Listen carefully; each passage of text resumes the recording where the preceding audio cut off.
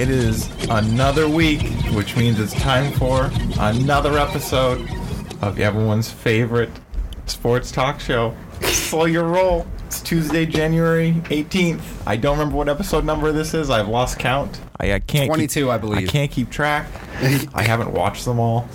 Listen to? Yeah, sure, listen to them. Because, there's no... I haven't had time to look at all the Instagram videos we put up, too. You can check us out on Instagram. You don't even have Instagram. I don't have Instagram. I'm against Instagram. I hate it. I think it's dumb. It's hurting our society. I think a lot of things are hurting our society. But that's a different podcast. This is about sports. Yes. It's time for Slow Your Roll. Oh, this is a wobbly table today. This is a nice table, though. No, it's not wobbly. That was me putting way too much pressure on because I was trying to move myself forward. Dom, you anxious today? I'm just rearing to go. Okay. I'm ready to go. Well, then let's get right into it because we do have a lot to cover today. We're going to go over a couple games. Bucks, Eagles, obviously the Patriots. Yes. It was, in my opinion, a crappy round one. Very unexciting. That was a lot of blowouts. But we're going to go over some things. We really needed that extra team in the playoffs, you know? We really needed we really needed to watch, the Steelers get the earth salted against them and Philadelphia barely be able to move the football. It all went well. But we're gonna dive into some of these games. We're going to answer some tough questions like at what point does Jimmy turn into Jim? And we're going to go over our first round predictions. We're going to make some second-round predictions. Mm-hmm. We're going to talk maybe a little hockey. Yes. And we're going to talk some of the coaches. But, Dom, you said you're anxious to get into this. I am. I am ready to go. Also, Dan is back. Yes. Hello. Dan's back on the show today. The third time. Yeah. Third time. Welcome back. Third time's a charm. Don't just spring that on people. That's true. He's turning into a regular at this point, so it's like, whatever. Yeah. All right, let's go. All right.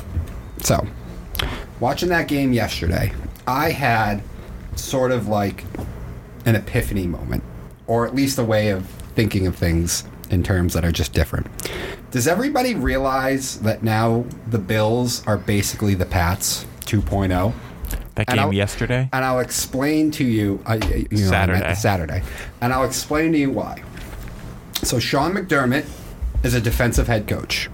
Defensive head coaches are usually having some problems in the league right now, and yet he's fine. The Bills have the number one total defense in the NFL, despite not having a single Pro Bowler on it, and they lost their best cover corner, Tre'Davious White, during the season. So he is elevating his personnel. Very Belichickian. You have an offensive coordinator in Brian Daboll, a sensational offensive coordinator who is now one of the top prospects for a head coaching job, much like Josh McDaniels has been for years. And obviously, you have your franchise quarterback. Again, it's just three things. It seems really, really simple.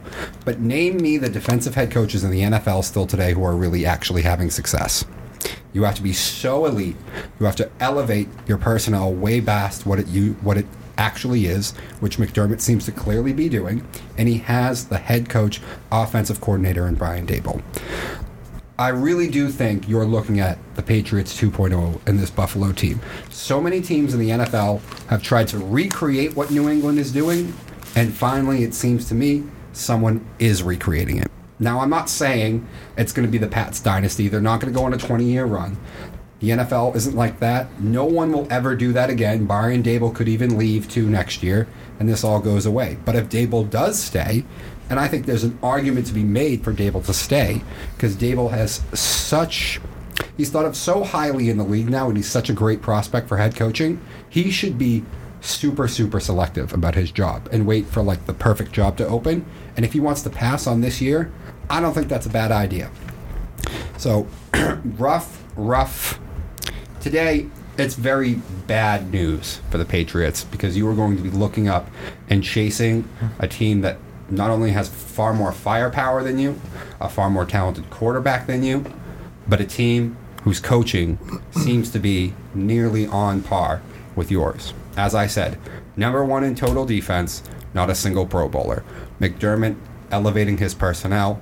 Josh Allen is a freak, sensational OC.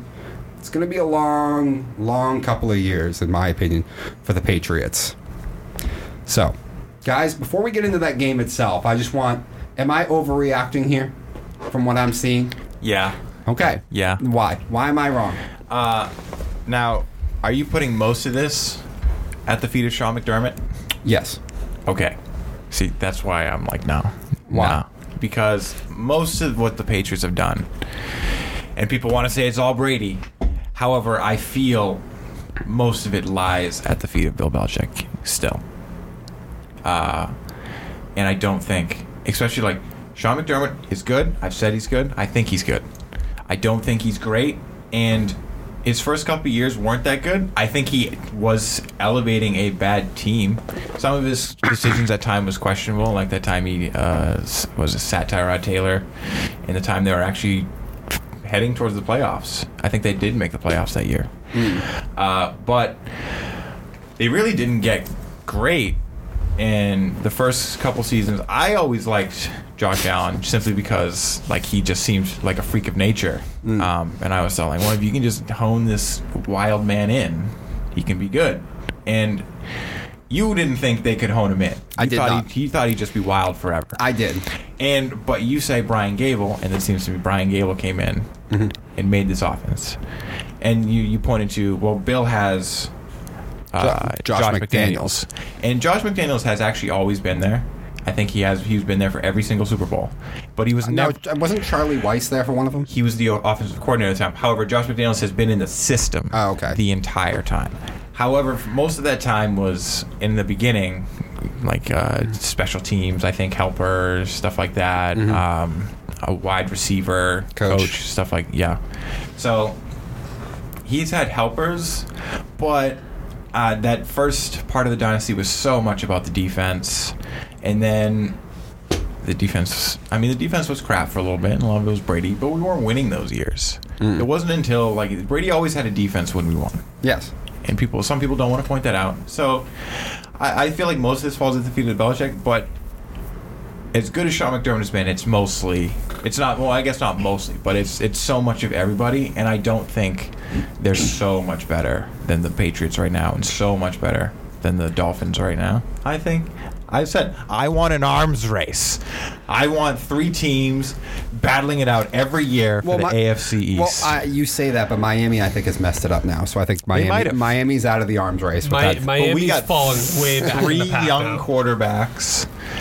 And, Miami might change who their young quarterback is. One of them's not a real quarterback. But one of them might change. It's only 1 year for Zach Wilson. But what if your dream comes true, Dom, and they get Deshaun Watson? Yes. I've heard he wants to go wherever Flores goes. Deshaun will never go to Miami now. Maybe. If this Flores rumor is true, well, let's say he goes there. Now it's definitely 3 teams beating on the Jets, looking for the AFC East every year, and that's awesome. Maybe, but I don't think the Bills will dominate like you think they will. I just don't. Okay, because also at times this year they lost to the Jags. They did. They can overlook teams. They can be a bit hot and cold in a roller coaster, but they are so talented, man. But anyway, Dan, I'll give it to you. What is your reaction? I think Sean McDermott's done a great job, and Brian Daboll does deserve a lot of credit. When you look at rookie and young quarterbacks, the offensive coordinator is so important to them, and what he has done with Josh Allen, it would worry me as a Buffalo fan if he left, because you look back. I'll use the Steelers as a reference. Big Ben was amazing when Bruce Arians was the head coach there. He was at his best when he was taking hits, throwing the ball deep down the field, winning Super Bowls and getting to Super Bowls. Bruce Arians left, and they kind of turned to this dink and dunk offense, and they were never truly the same ever. Yes, they had Antonio Brown and Le'Veon Bell, who could make people miss, but it was never really a great elite type of offense and never really fit Big Ben. Scheme-wise. Yeah, scheme-wise. And, who knows what happens. You mentioned Josh McDaniels and the Patriots. Charlie Weiss was the offensive coordinator for the first 3 Super Bowls. He was so instrumental in getting Brady to where Brady was. It wasn't really Belichick. Now, Belichick, I'm sure, had a lot input in it, but it was Charlie Weiss, and, they still remain friends to this day. But as for the Bills, I can't believe the safeties. Not one safety was a Pro Bowler. Yeah, I know. Because those safeties were amazing. I was surprised Hyde was not a Pro Bowler. But But yeah, I did. But we all know McDermott is good. What I'm saying is, are you seeing my point? Do you think that Buffalo is the first one that's now been able to, in a way, recreate what the Pats have done? Right. They have been able to recreate some of it, and I just wonder what Josh Allen's going to go back to when Daboll leaves. Mm-hmm. Are they going to try to be like, hey, we're going to just throw it even more? We have Josh Allen. We're going to just chuck the ball down the field all the time. Who cares? Another concern you have to have is Allen can run, yes, and he's a big guy. I get it. But those hits, after a while, take a toll on you, and next thing you know, you get a shoulder injury here, your leg hurts here, and that they're going to have to eventually change something with the running game to say, hey, our quarterback's not our leading rusher. And we'll see if they can do that. But I do think Sean McDermott was a home run hit. If the Bills move on, like I think they will in the playoffs this year, he's going to be talked about as a top 5 coach, I think, in the league, if he's not already. So yeah, the Bills are going to be a problem for a long time. As pertains to the Pats, I'm not sure. The whole Pats offseason is going to depend on Mac Jones and how much he can develop. We'll see how far. I think if Mac Jones gets better and develops better, the offense as a whole will get better, and they'll be able to compete more with the Bills. And especially if this turns into a track meet, they may be able to play those types of games with the Bills. Sounds good. I mean, listen, the Pats have a chance to catch up eventually, but they're going to have to make some serious changes over the next couple of years. Well, do you think the Bills are now the next dynasty? No, I'm not saying it's a dynasty. Okay, I'm not saying this is a 20-year dynasty. I don't even know. Because, listen, the AFC is tougher than when the Pats were there. Back in their dynasty. Now, I guess we did do Peyton. The AFC sucks this year. We do beat Peyton. Well, yeah, you have the Chiefs, though. And Mahomes. Yeah, but you got Justin Herbert and the Chargers, who eventually I'm sure will get it right. There's a lot more talented quarterbacks, I feel like. Now, listen, Justin Herbert gets it right every day. Now, exactly. But the team everyone else doesn't. Yes. I mean, we did have to go through Peyton Manning sometimes, and then there was those years with the Steelers and Big Ben. But I do feel like what the Bills face now is a little tougher than what the Pats faced. As great as Peyton was, sometimes I felt like we felt the Colts as an organization, weren't always the best. Don't you think sometimes the coaching that Manning had was kind of like, Peyton's kind of the coach? Yeah, he's a coach, but he had Dungy for a long time. Dungy was a pretty damn good coach. After Dungy was...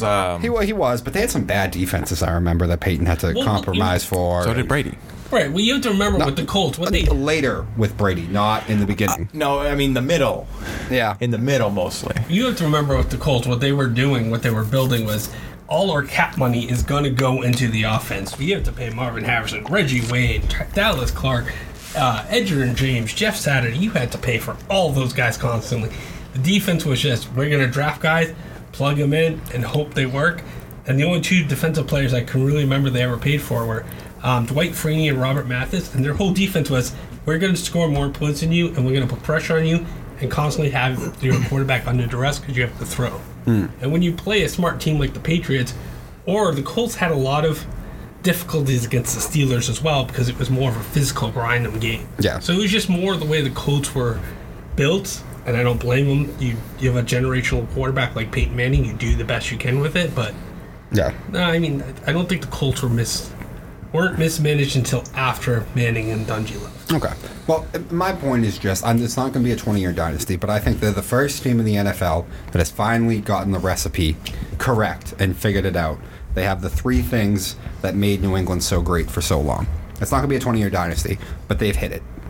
They've figured it out. They're the first one who have even started to recreate what New England did. All right. I don't know. I feel like the Chiefs have been at least attempting at doing that for a couple years now. No. The Chiefs are a totally different thing. They don't have the defense like that. No, I mean, they have an offensive coach, an offensive quarterback, a quarterback that's all over the place. But they sometimes have that juggernaut team that's just they're going to be there again always in this contention. year. Yeah, they will always be in contention. And next year, I don't care what the Chiefs do this offseason. I know they're going to be there next season. They will, but they're not. But I'll make a prediction with you right now. I think the Bills last longer than the Chiefs do. At this point, from what I'm seeing, I'm interested to see your prediction later in the show. Well, one thing that might hurt the Chiefs though is Andy Reid's getting up there in age. Yeah. He's in his 60s already. Who knows how much longer he's going to go for? I mean, Bill's not young. But Bill already had a 20-year dynasty. Sure. I mean, I'm saying that Sean McDermott is much younger. He can go for a little bit longer. Yeah, McDermott will be there a while. You're right on Andy Reid. I also just think Josh is better than Mahomes at his best. I think Josh is like an unstoppable force when he's dialed in right. I think I'm not saying crickets. I'm not saying today, right now, he's better, but give him another year or two. Mahomes gets dinged up sometimes. That might not get better. Yeah. But anyway, all right. I don't think that ever really gets better. No. All right, we can move on. All right, rapid fire news. Rapid fire news. All right. I'm just going to basically go over all the round one scores real quick, so buckle up. All right. First game, Saturday. Bengals. They won their first game in 30 years in the playoffs. Congratulations. 26-19 over the Raiders. I was wrong about that. I picked Raiders for no other reason than I thought Bungles were going to bungle, and this is a weird season. Oh, they almost did. As weird as the season was, everything went exactly how I thought it would. What are you talking about? You had the Raiders winning. Except the Raiders, but like... You had Dallas winning. Yeah, but I really thought Dallas was going to lose. In my heart, I was like, Dallas is going to lose. We suck. Then why did you pick Dallas on the show? Because I thought Evil would win. Okay.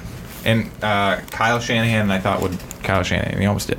Anyway, Bills kick the crap out of the Patriots, 47-17. Sunday, Buccaneers won 31-15 over the Eagles. We're going to go over that later. Was it 31 or 37? 31. It was 31. Okay. Not that it matters. No. Yeah. It was 31-0 at one point. Yeah. And 49ers beat the Cowboys, and maybe the only real interesting game that weekend, 23-17. Chiefs ended Big Ben's career in a crushing fashion, 42-21. Yo, did you see the thing that Barstool posted? What? That the message that came up after the last Chiefs touchdown? Oh, that they ran out of fireworks? Yeah, they ran out of fireworks. Yeah, there was a message on the board apologizing to the fans. Yeah. Like, we have run out of fireworks. Yeah. And that, rest in peace, Big Ben. Then, Monday. We had a Monday game, which pushed this show to Tuesday. Rams-Cardinals. Cardinals kind of shouldn't have been there. Probably not. Rams 34-11 over the Cardinals. Another year where the Cardinals, second half, just ain't it. Yeah. Anyway. Hey, Kyler Murray did his best Carson Wentz, Matt Stafford impression. Yeah. What was it? What was it this year with these very high leverage, notable ones that happened where guys just getting spun in the end zone and deciding to chuck the ball up into the air? There's something about this new age of NFL quarterbacks, and I know Matt Stafford's been here for a while, but he's feeling young with the Rams in LA. That like something about they just trust their arms a little too much, trust their abilities sometimes a little too much. That Kyler was clearly just trying to get rid of that one, but it was just like at that point, sure, bro, you don't want, eat it. It's over. You don't want to take the safety, and Matt Stafford did that one time too. Yeah, but if you're going to chuck it up like that from your own end zone, you're probably giving up 7, not 2. So just live with the fact that you gave up 2. At worst, it's intentional grounding in the end zone, which is a safety anyways. Yeah. There was absolutely nothing good that was going to come of that situation. That's not true. I got a good laugh. The minute that he got hit, it was going to be at best a safety, and then at worst, what happened, which was a pick 6. They all watched Patrick Mahomes in the Super Bowl getting spun around and still throwing it. Hey, he didn't do it from his own end zone. Hit his receivers in the hands, and they think, I can do that. He didn't do it from his own end zone. That's not the point. They think, I can do that. I can make that throw. All right. Continue. Anyway, this feels like it happened a lifetime ago, but it actually happened in between shows. Joe Judge has been fired. Actually, they parted ways. Oh, okay. And actually, to be honest, really thinking about it, seeing that QB sneak on 3rd and 9 near your own goal line, I kind of think he didn't want to be the coach of the Giants anymore. That makes sense to me. If you're running that play, I feel like you don't want to be the coach of that team anymore. Or they told him at this point, just lose another game. Maybe. Let's have a better draft. Well, let's have a better draft spot. All right. Speaking of firing, Mike Mayock has been fired by the Raiders. Yes. They're getting a new GM. However, the coach still remains. For now. But they are rumored that they are looking. And actually, a rumored name is Gerard Mayo. Oh, okay. That's a rumored name they're interested in. Interesting. Yes, I saw that last night. Also, a little last piece of football news. I have a quote from AB. Oh, geez. When he was speaking about his incident in his final game with the Bucs, he says it probably wasn't necessary or professional. Probably not. Anyway, you don't do that. That's not how you quit a job. I didn't take my shirt off. I kept my shirt on. But did you also hear the thing we said about Brady? He said a lot of Brady. Yeah, he goes, Brady didn't care about me as a he's friend. not my friend. Yeah, he only cared me for football. And then later he's like, oh, you guys misinterpreted that. He just says crazy stuff. He's tapped. Right. Yeah. Anyway, final piece of rapid fire news. This has been a long rapid fire news.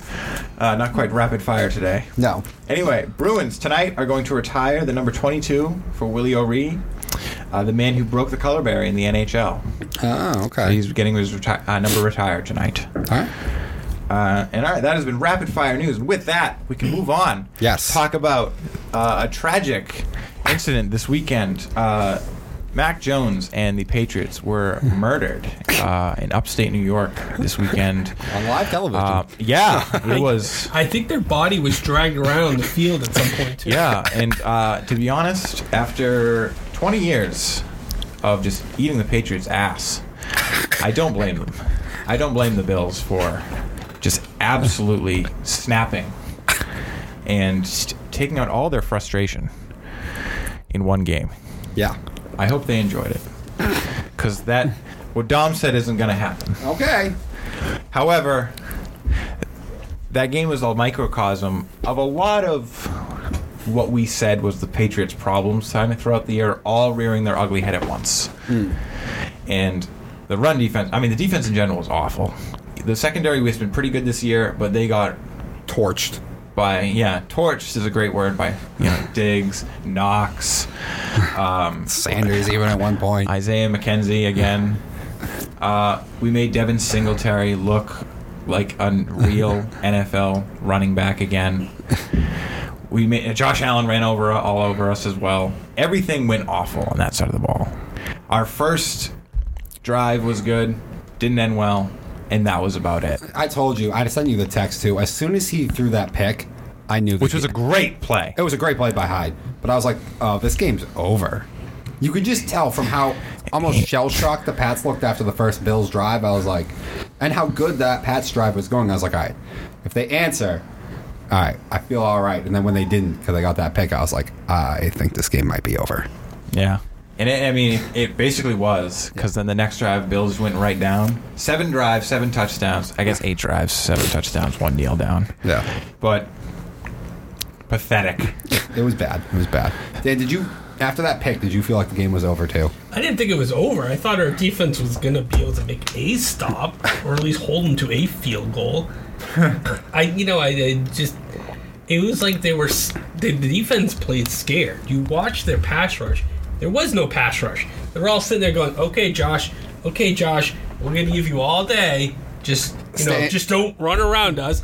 When he did run around, you have Matt Judon looking completely lost. Like, oh, there goes Josh Allen. Maybe I should try stopping him. Or not, I guess. It was just like, they played scared. And I don't know if it was the weather. I don't know if they just knew that this Bills team's better than us. Or what. But it was just... It was shocking to see them. It was like an uninspired performance by them, and that shocked me to no end. And the first drive by the Patriots was great. Till Brandon Bolden dropped that ball, and you talk about missing James White. That was huge right there. But it was just like, okay, you know what? They got that turnover. It was kind of like a punt. Fine. We'll see if we can stop them this drive. And then I think it was the second touchdown where it's just like, crap. This is just not going to be our night, because you thought, like, we moved the ball. Okay. They got a touchdown. Then we went 3 and out, and it was like, do I really want to start watching this now? And no, I turned it off at halftime. I'm not going to lie. I mean, come on. No, I know. I thought about it. I thought about it. And let me ask you guys this. You keep talking about Gerard Mayo as a potential hiring candidate. If you saw that defensive performance, aren't you kind of second guessing that. You can't take one game in the NFL and extrapolate it out to everything. Didn't Detroit hire Matt Patricia after Super Bowl 52? That worked out well. It did. It worked out well. They beat the Patriots that one time. It worked out well for us because we got Flores as defensive coordinator. Our defense actually got better. Yes, that's true. We did win a Super Bowl after that. Yeah, we did. So, yeah, that was absolutely awful. One last thing it was just the lack of speed the Patriots don't have. I was just about to get to that. Either side of the ball. Yeah, I mean, and we talked about it. Actually, I want to get the first thing. You mentioned this to me, actually, through a text, and I agreed after the first drive. The rules be damned. I'm not trying to say you take somebody's head off and get them injured, but you gotta just take a shot at Josh Allen and just accept the penalty, in my opinion, at least one or two. You have to make him pay for running around and extending plays that much.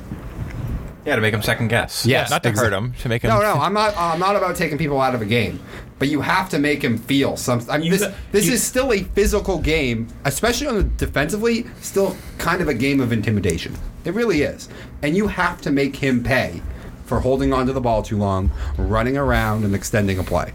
Yeah, you have to make him earn those yards. I will accept taking 2 15-yard penalties in that game early in the game to just try and put the fear of God into him a little bit. Make him second guess a little bit. No, I get that. Yeah. I understand that. I mean, again, you don't go for his knees or his head or anything. No. A nice shot to the butt. Even if it's like, chest. A chest. But I mean, even if okay, he's running towards the end zone, you have someone running full speed and you make contact with him. If you take a 15-yard penalty, you take a 15-yard penalty. Or maybe he takes one step out of bounds and you keep that shoulder going. Yeah, right. You can do that too. I'm just saying, you could have done something to make him uncomfortable. He was, again, that's why the Pats played scared. It was just completely. We don't want him running around, but he ran around anyways. Oh, we're not going to hit him. Why? Because we're scared of 15 yards. Really? Yeah. The lack of speed on offense is well documented. We all know it. I want to get into the defensive part because there are 3 people now that I think you question if they're older, they've been here for a long run, and is it over? And that's Dante Hightower, Kyle Van Noy, and Devin McCourty. Because, listen, the whole team looked bad, but those 3... Hightower, I feel like, has kind of looked bad all year. Van Noy, not the best sometimes, and McCourty looked slow against Buffalo. So I'm just wondering if not only do we need a bit of an overhaul on some of the weapons on offense, but if we're going to have to need a bit of an overhaul on the defensive side as well. So, Dan, I'm going to let you start. Absolutely. McCourty's 36 something years old. Yeah, he's probably too long in the tooth. Hightower, you're right. He opted out last year, and I think that raised some questions of how serious he still is about playing football. And again, not that you question the guy. The guy won 3 Super Bowls already. He's made a ton of money. He's been to a Pro Bowl. What more does he really have to prove? Mm-hmm. I have an interesting stat, though, for Van Noy. He was actually second on the team in sacks this year. Oh, really? Yeah, with a grand total of 5. Oh, okay. But so the defense is getting old. You need, you watch the Cowboys even the other night, and you see Micah Parsons. Now I know Micah Parsons might be a once in a generation linebacker, but you see a speed guy. You guy can get sideline to sideline. You don't even have to just look at Micah Parsons, though. Look at the D line. Look at Gregory and Lawrence. Right, they got plenty of speed. You needed someone that can run with a quarterback and Josh Allen. You need someone who can cover a running back out of the backfield. They don't have that. Mm-hmm. And it was so glaring, and I think that was the problem with this matchup was you have a Bills team that's seen you twice already. They see that slowness on the film. We can exploit it with a Mike Singletary, and it's just Isaiah McKenzie on some of those jet sweeps too. Right, I think it's speed at linebacker that is the problem. Is we don't have a great or even really good linebacker anymore, and it's the days of the high tower type guys are just they're going away if they're not gone already. Yep. Well, actually, I did look up the ages. McCourty is 34. Mm-hmm. Dante Hightower is only 31. But him skipping a year, I feel like that. And he's had injuries. He's always been kind of injury prone a little bit. Yeah. Kyle Van Noy is 30. And actually, Kyle Van Noy is one where I definitely was like, I want, maybe not want, but if he comes back, I'll be like, all right. Dante Hightower, I think, is done. And I did look up Jamie Collins as well. He's 32. I know he didn't play a lot this year, but like he's just a guy that's keeps coming back, it seems. Devin McCourty, he's always actually been like our fastest defensive guy. And I mean, when you're 34, I expect you to lose a step or two. But I don't even know. Like he looked, I don't want to say like confused out there because he's such a veteran and he's always been like one of the captains of this defense. But he at times he looked like maybe the Patriots asked him to do too much. Like he kind of at times like they would some of the deeper throws. I'd see McCourty just like almost in between two guys, unsure of which one to take, as they're both kind of going deep, and he doesn't know what to do. So I don't know. Maybe it was some of those schemes that they thought up. It just got the safeties confused for the Patriots, but I don't know. McCourty is usually a lot better than what we saw, and I don't know. One question I do have about the game though is they're going back to the linebackers. Where was like Uche?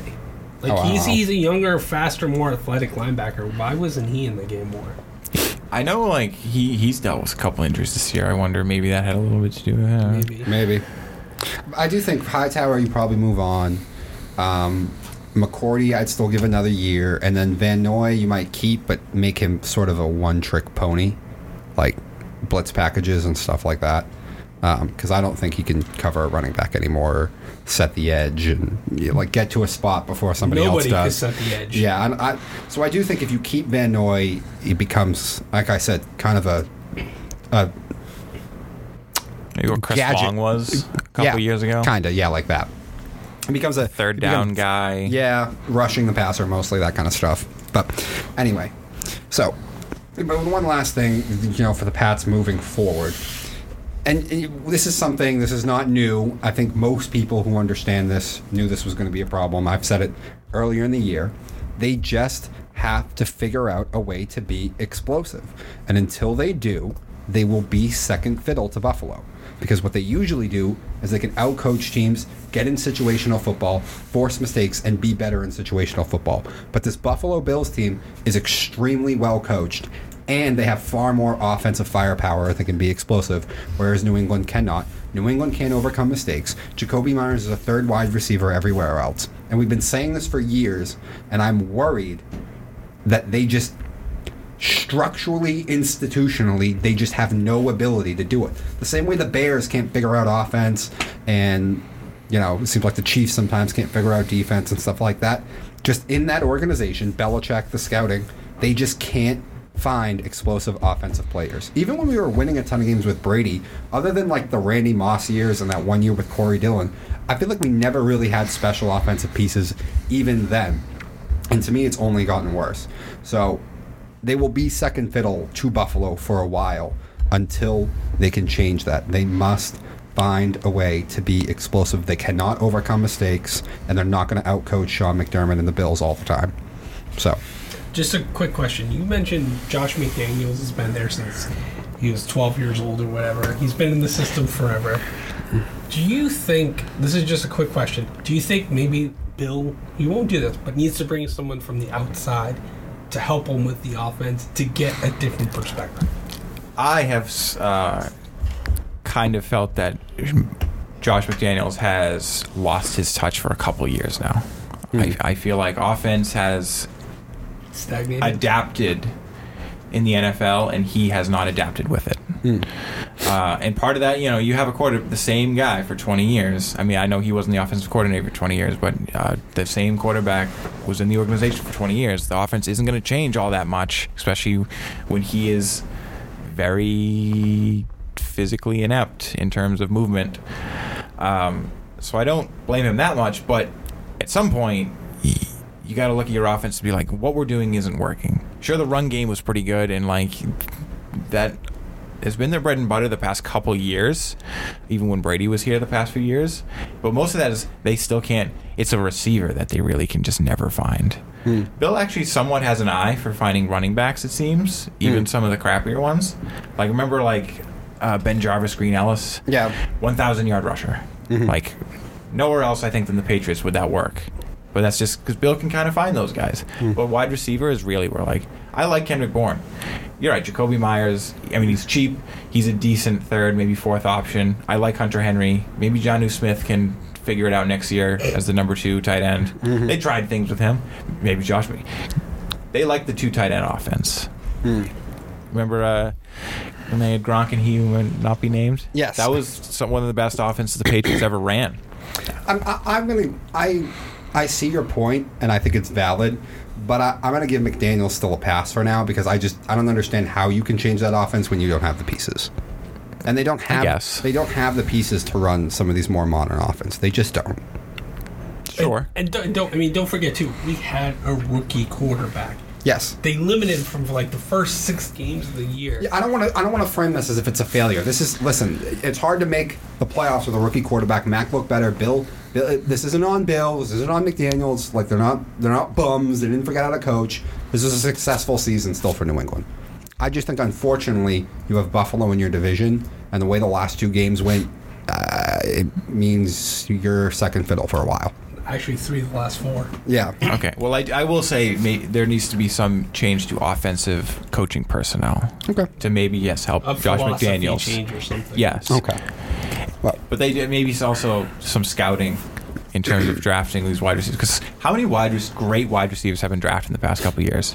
a lot. And the Pats have 2 every year at least. And how many have we skipped? All of them. How many did we miss from N'Keal Harry? We missed Debo. We went over this already. Yeah. Debo, A.J. Brown, I think DK Metcalf. DK Metcalf. Yeah. There's quite a few. Yeah. Yeah. Not good. Not good at all. All right. So with that, we are going to move on to the next one. Dallas and the Niners. We dem boys. Dallas is going home practicing their golf swing. And you know what? I have a different take on this. And I'm actually kind of glad that we did this later now, because if I could watch all the reactions to, different talk show hosts and stuff like that to this game, I am getting sick of the media narrative after this game that Dallas choked again. Oh my gosh. I don't think Dallas choked. I think the Niners are just the better football team. I called this almost a month ago after Dallas had played the Giants during the regular season. I was bailing on Dallas, especially because if the playoffs started then, they had to face the 49ers. The 49ers are just the better football team. It's actually Shanahan and Garoppolo who almost gagged this game away. San Francisco was the better team the whole way through. San Francisco was the better team, win healthy most of the season. Okay, Dallas beat 2 playoff teams all year. Philadelphia and the Pats. How'd they do in the playoffs? Yeah? Okay. They both got blown out. Dallas was 6-0 against the NFC East, one of the worst divisions in football. 6-5 against the rest of the league. Oh, the one great division in football they played, the AFC West, they were 1-3, losing to the Chiefs, the Raiders, and the Broncos. Dallas is 27th in the regular season in penalties. That reared its ugly head in that playoff game. How many? Did they get 14. 15 penalties for 90 yards? On the flip side, the San Francisco 49ers, who, by the way, dealt with injuries to Garoppolo multiple times this year and had to play the backup, far more than Dak was ever hurt. I think Dak missed 1 game, but that's it. And they won that game. They did win that game.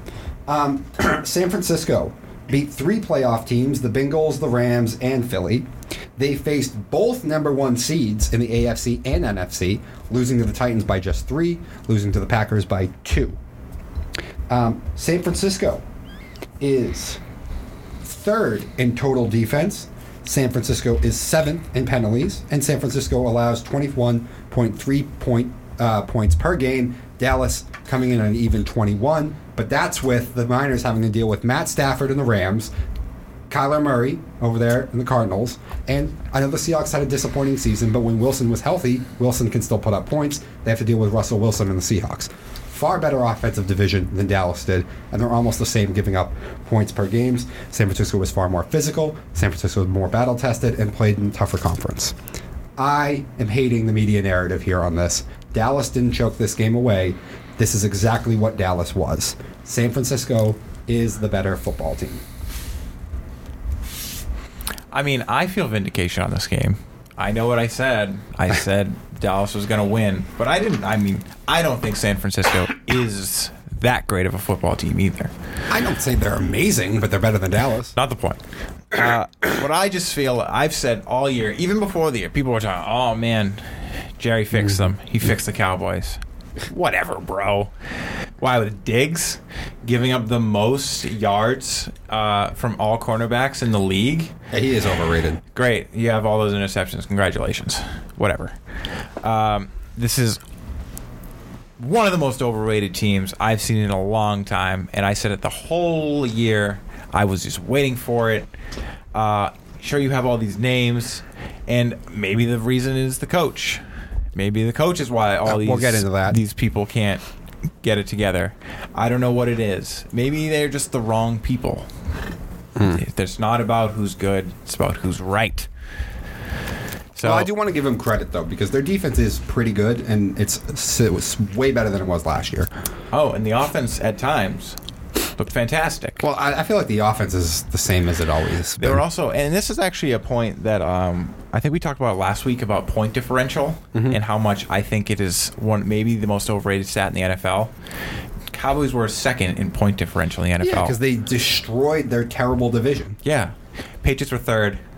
Bills were first. Do you think those are the top 3 teams in the NFL? Well, Bills might be one of the top 3. Maybe one of the top 3. Yeah. Maybe. The other 2 clearly are not. But to be honest, I don't think... this is a little off topic. I don't think Bills are the best team in the AFC, and the NFC is better. I got that. But anyway, point differential doesn't matter. Yeah. This team is just one of those teams that would put up a bunch of points against crappy teams when they could. And, you play in one of the worst divisions in football. Congratulations beating up on the football team, the Little Giants. The Commanders, remember? We're jumping the gun on this. Commanders. Yes. I actually like the football team, by the way. I do, too. I like it better than the Commanders. Yes. But now the joke is he came out and said that is one of the leaning ones that it seems like it's going to be. So we're like, no, we're going to plant our flag here right now. We're going to be the first one to consistently keep calling them this. But I agree. Washington football team is better. Yes. But I just feel vindication that this team was not good. This team was not a 12-5 team in reality. No. You let up 169 yards rushing. You gave 14 penalties. And you expect to win that game? I don't care that 23 points isn't bad, but you're never going to win giving up almost 200 yards rushing, especially when your own rushing attack kind of sucks now. They should just give it to Pollard at this point. Dan, do you have any reactions to my take on that game? Well, I remember being here and saying after they lost to the Broncos horribly that I was off the Cowboys train anyways, and saying that they were the weakest division winner in the NFC. But I think I know we're going to talk about Mike McCarthy later. It's just so hard not to look at and go, how many targets does CeeDee Lamb have? 1, 2? Yeah, not even that many. You couldn't even give him okay. I think the Cowboys are more talented than the 49ers. I think the 49ers use their talent, utilize it much better. You see Deebo Samuel getting the ball on jet sweeps or running it up the middle. They're giving their playmakers the ball. You couldn't have ran Lamb on a sweep or something like that. You couldn't have tried to do something a little different. That pitch play on a 3rd and short to Deebo was a thing of beauty. It was, again, they had the running back moving one way, so you think it's going to go that way, and then you have Deebo come around the back and he gets the toss like he's a halfback. Exactly. And the Cowboys, the defense, especially in the second half, played well enough to win that game. And does it fall on Dak because he didn't have a great game? Maybe. A little bit. But it's just those penalties. You watch the 49ers are trying to bleed out the clock. And you had Lawrence tackling an offensive lineman who's not even near the play. It's just bonehead moves after bonehead moves. And I remember texting you as a joke, is there a meeting with Mike McCarthy looking up? Because every time there's something going on, he's staring up, rolling his little paper there, staring up at the giant scoreboard, going, huh? What's going on? It's just... I do think Cowboys were a more talented team. I think if you swapped the head coaches, I think the Cowboys would probably win that game. They might. They might. I don't know. I think you can make the argument that the Niners are still a better team. I think Dallas just pops off the TV. Sensational perimeter speed, fast pass rush. But I think the secondaries are kind of even. I think the Niners' front is better than Dallas's because I think Dallas's is really good at rushing the passer and terrible on the run. I think the Niners are at least solid at both. And I forgot to mention this too, though. The Dallas offense really didn't get going until Bosa got hurt. And exactly. The other two players from the 49ers got hurt. And at that point, Dak actually had time to throw. Like, that offensive line for the Cowboys has aged, I think, like 10 years right in front of our eyes. Yeah. And that was the strength of that team for the longest time. Yeah, and the two big things that you can go with, right? Also for why I'm so vindicated, like, I really think San Francisco's a better team. Quarterback, coach. Now, I know you don't love Shanahan, but scheme-wise and stuff, he's good. I'd rather Shanahan than McCarthy. That's what I'm saying. But I'd rather Dak than Garoppolo. I don't, but here's my thing. I would say Shanahan is a B-plus coach to an A-minus. Maybe a B-plus because sometimes in big situations he can drive you wild.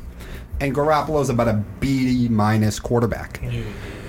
The gap between, honestly, do you think the gap between Garoppolo and Dak is larger than the gap between Shanahan and Mike McCarthy? That's pretty close. What? No, okay, hold on. Did you see some of those misses Garoppolo had? Yes, Garoppolo can be an airhead sometimes. It wasn't like he was under pressure either. And a lot of his passes were high, like constant. Yeah. Maybe it was the hand injury. I don't know. We found out he actually sprained his throwing shoulder too. Yeah, he wasn't even healthy. Right, but then again, Dak didn't have the benefit of running for nearly 200 yards either. Okay. I think the gap between Shanahan and McCarthy is the Grand Canyon. See, I think it's... I don't. I think Shanahan's a much better schemer, coming up with game plans. What does Mike McCarthy do? They both have terrible end-game management. We're going to go right into this right now, all right? We don't even need to go over the game. I'll say one last thing. Garoppolo is an airhead. They will move on to Trey Lance because Garoppolo does some stuff sometimes that's just high school football stuff. That pick was terrible. Why the heck are you not waiting for Trent Williams to get set before you call that QB sneak? That was Bush League high school football stuff. He can be a complete airhead sometimes. So I will say that. That's another big reason they need to move on to Trey Lance, and they will. However, let's get into the Mike McCarthy stuff right now. What does McCarthy actually do? Kellen Moore has most of the control of the offense, and Dan Quinn, we know, has total autonomy on the defense. And he can't manage a clock well. What does McCarthy do? He messed up clock management at the end of the first half, too. You just answered it. Mike McCarthy does two things very well. He kisses Jerry Jones' ass, and he's great at hiring other people to do his job. I mean, we've kind of had this conversation every time that the Cowboys have had a bad game. Of like, what's this man doing here? And we speculate maybe he's a culture guy. Mm-hmm. Maybe he's just really good with players and stuff like that, and personality. He can just build a community somehow. Mm-hmm. Maybe he's like a Forrest Gump out there. He's just everyone likes him. But I know that's not true because Aaron Rodgers doesn't. But Aaron Rodgers doesn't like anybody. I was gonna say Rodgers doesn't like a lot of people. And I mean, I think the Cowboys kind of should move on from him. Do I think? I mean, maybe that'll fix all your problems, but like, I don't know. Like, Jerry just kind of looks. I feel like Jerry's maybe should step down from GM too if you want to go there. Well, yes, that's never going to happen. No, I know, but I know Jerry is an impatient guy. So there's so much talk. I don't even think Jerry might like him and want him to be back, but there's so much talk that might get in his ear and it's just like, stop talking about my team. He's out of here. Well. I mean, he was very patient with Jason Garrett. Garrett got almost 10 years. All right, that is true. I guess if he can kind of be patient with coaches sometimes. If he likes you, yes. Mm-hmm. I guess if you're enough of a yes man and. Right, that's what Jerry Jones wants. He wants a guy. Maybe. That's been Jerry Jones' problem, is he wants a coach that's going to sit there and say, yes, sir, no, sir, okay, sir, yes, sir. And that's what he wants. He doesn't want... He had Bill Parcells, who was a great head coach. Ran him out. Why? Because Bill Parcells didn't say yes all the time. I think there was another guy, I think it was Sean Payton, who was an offense coordinator for Bill Parcells, has said, no, I will not be a head coach for Jerry Jones because he's too much involved in everything. And well, he's GM.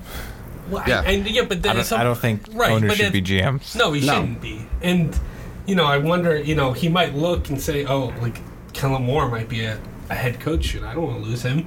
Dan Quinn might be a head coach somewhere else, and I'm going to get into that too, right? And so he could be doing something like that, but yeah, he needs someone that's a disciplinary and someone that can step in, because that team really doesn't need a lot. It just needs someone to be smart schematically. It needs someone to be disciplined. Say we're not going to go for these penalties, these dumb. Hands. Hey, it's 3rd and long. Let's do a hands to the face. Like, we're not going to sit here and accept that type of stuff. Yeah, and here's, I feel like the last 2 shows I'm coming off as like super impatient with coaches, even though I feel like I'm more patient usually. But there are just 2. There are 2 here that have just driven me crazy. I said Staley even after 1 year should be fired, and here's the next one. I think you're in a unique position with Mike McCarthy, where because you already have the answer in house, they should fire him. If you didn't feel confident that you had the answer in-house, then I wouldn't do it, just because at least you're winning games and you're making the playoffs, and like you can get worse in the NFL. Most of the coaching hires are bombs. Most of them get fired and they're whiffs. But I think this is the perfect opportunity for Dallas. You elevate Dan Quinn to head coach, you keep Kellen Moore on offense, total autonomy on the offense. Dan Quinn's done an amazing job with what was one of the worst defenses in football just a year ago. So I think that's why you should move on from McCarthy. And don't forget, one of Dallas's best performances, we can debate how good the Saints are. It was when Mike McCarthy had COVID and was sitting in a hotel room when Dan Quinn ran that game. I forgot about that. They destroyed the Saints that game. Yeah. All right, so guys, we are going to take a quick break, and then we will move on to just covering some of the last 2 playoff games we want to talk about: Philly, Bucks, Cincy, and Vegas, and then we'll move on to our predictions and how we see the next round going. So stick with us, guys. Quick break.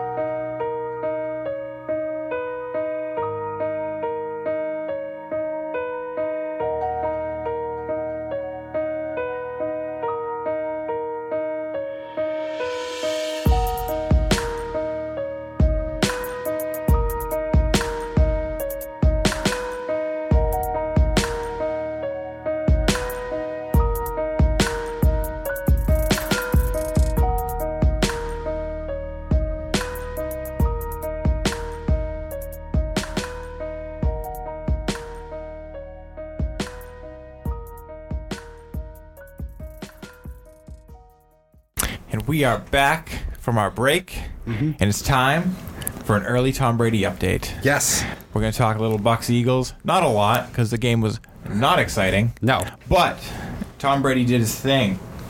He got revenge on the Eagles, as people want to say, because people have to make big deals about all of that thing. Oh, they played the Eagles in the Super Bowl and lost, and now Brady's playing them again. Did you see the at the end of the game, Tom Brady made a catch on the sideline from one of Jalen Hurts' passes? Oh, really? Yeah. That's funny. And he was all celebrating, and it was kind of funny. Tom's having a good time, winning games. I'm moving on. That's what he does in the playoffs. And someone had to bring up, it's like, oh, you finally caught one against the Eagles. He's like, gotta bring that up. Gotta bring it up. But made the Eagles look foolish. And at the same time, when we're going to talk about the Bucks, sure, we expected this. However, at the same time, I feel disappointed in the Bucks, personally. Because was the defense better than I expected, especially because the defense has been kind of bad this year? Yes, but you played the Eagles, so I'm a little about it.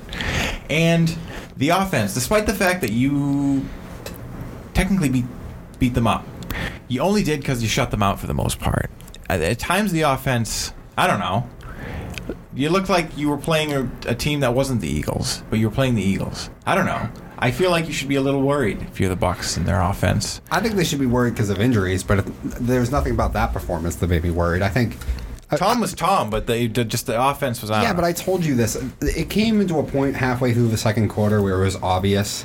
I think we all knew, okay, Philly's not going to score. They're not going to move the ball. So I think Tampa was just like, all right, no dumb stuff, no more risks. We have a lead. the Eagles can't score on us, and they didn't. They didn't score till the fourth quarter when the game was well over. So I think they coasted on that offense after a while. A little bit, but Tom still likes to push. He doesn't make foolish pushes, but he still likes to push. And I think they realized that would have been a foolish. I think they realized that would have been a foolish push. They put that offense in neutral. I don't know. I think they did after the injuries they were getting on the offensive line. It was kind of like, what's the point of putting at risk of anything at this point? This game's over. Worst injury, actually. They said he's a game-time decision probably for next week. That's a huge potential blow. Mm-hmm. The center got hurt, but he came back, so I think he'll be okay. But no, I think from this game, it was Brady looked a little off on the first drive. They were aided by this bull roughing the passer call. But the defense, you mentioned injuries, the defense got healthy. It got JPP back. It got Shaq Barnett back. It got... Was it White, the linebacker that was injured? Yeah. They got a lot of big pieces back in that front seven. And it was noticeable in that stopping that run game, which was starting to become a question for them and later in the season. So I think there's a lot of good signs for the Bucs in that game. Again, the offense is a work in progress. Brady's got to quickly develop with some of those other receivers. So we'll see how that goes. Here's the last thing I will say. We're going to be quick. Everyone knows my opinion, so I don't even need to say mine. Eagles, do they need to think about drafting another quarterback or trying to get a quarterback on the market? No. Yes. Thank you. Running quarterbacks are not working in this league. Not solely running. And I don't even think it's that. It's just the fact that Jalen was not a good thrower of the football even in college. So why did you think it was going to get better in the NFL? I think scheme-wise, they've done a really good job. They're physical. And so they can beat some lesser teams, but the minute they go up against a good team, it's just obvious. Like they made the playoffs. Jalen Hurts can't throw the football. All right, fine. I do have one more Tom Brady stat. All right. This game was the 10th time he beat an NFC team in the playoffs. Okay. Tying Aaron Rodgers for 10 wins against NFC teams in the playoffs. So, actually, there was another stat they had the game. I think it was like, when you combined all the other quarterbacks in the playoffs, they still didn't have as many playoff starts as Brady. Oh, I think I did see that. Which is just... Yeah. What an old man. I know. All right, so next, Cincy Vegas, real quick. Great for Cincinnati, Joe Burrow. I think Zach Taylor deserves some more credit. I feel like we only talk about Chase and Burrow, but it's weird sometimes coaches we want to give credit to and coaches we don't. But this is great for Cincinnati. Yeah. Great for the Bengals. Great for that organization. We were in Cincinnati. It'll be one and done, though. These baby steps. But they're not beating the Titans. They're not an elite roster. They're probably the weakest of all the division winners. But good for Cincinnati. I was not that impressed with their performance against Vegas, though. What a boring game. It kind of was. Oh, my God, it was a slog. It was a slog. That second quarter was just... The second and third quarter were just brutal. The Raiders tried really hard to lose that game on their own with all the penalties and stupid. I feel like every time they got a good run, it was a hold. I don't know why Jacobs didn't run. Literally every single one. I don't know why they didn't have Jacobs run the ball more than they did, though. They had Derek Carr pass way too much with not even great weapons. So, yeah, I'm not super impressed with Cincy, but they're going in the right direction. That's all I have to say about that game. Yeah. He did have 54 passes attempted. Derek Carr did in that game. That's too many. But, same thing. Good for Cincy. I'm so happy for you. I saw your city. Yes. This year. I saw your stadium. It's all right. I wasn't in it, but we drove by it. Oh, the football stadium. Yeah. But I mean, this is the team I kind of want to win and come out of the AFC. Do I think you're gonna? No. No. But this is the team of destiny. Everyone's riding Joe Burrow. Maybe the coolest quarterback in the NFL. The coolest quarterback. Okay. Blood and he's got ice water in his veins, even though he didn't have to be clutch this time.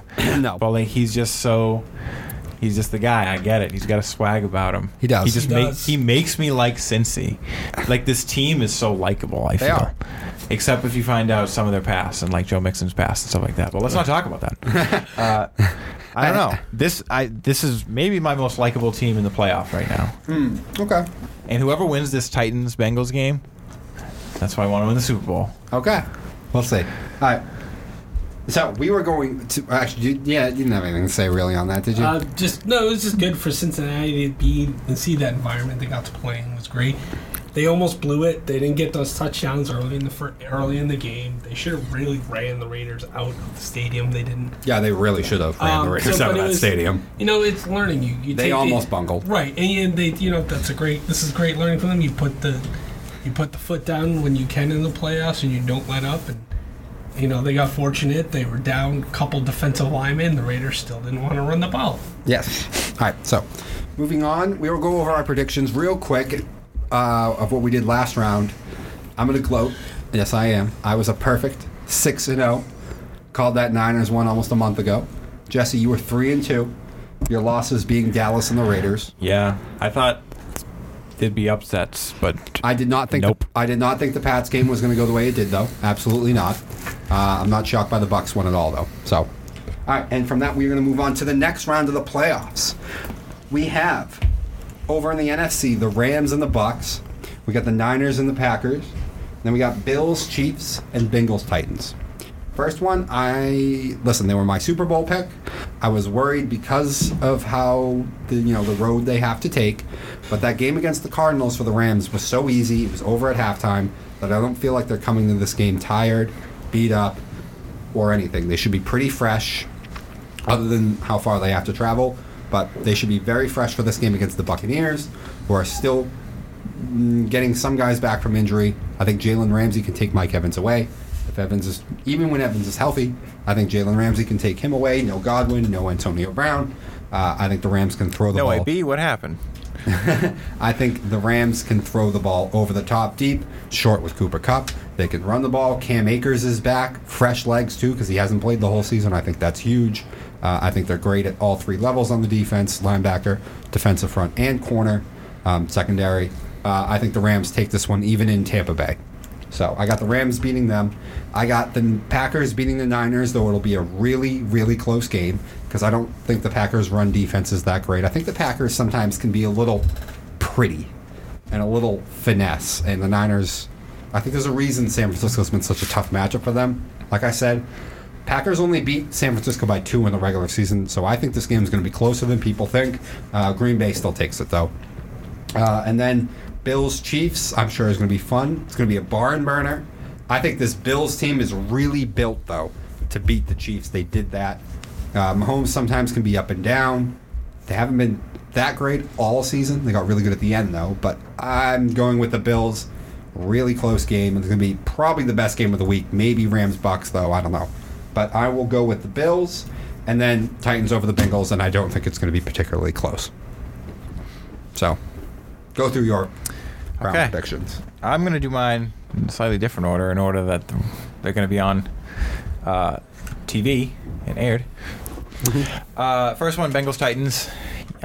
Probably going to be the Derrick Henry show. Yes.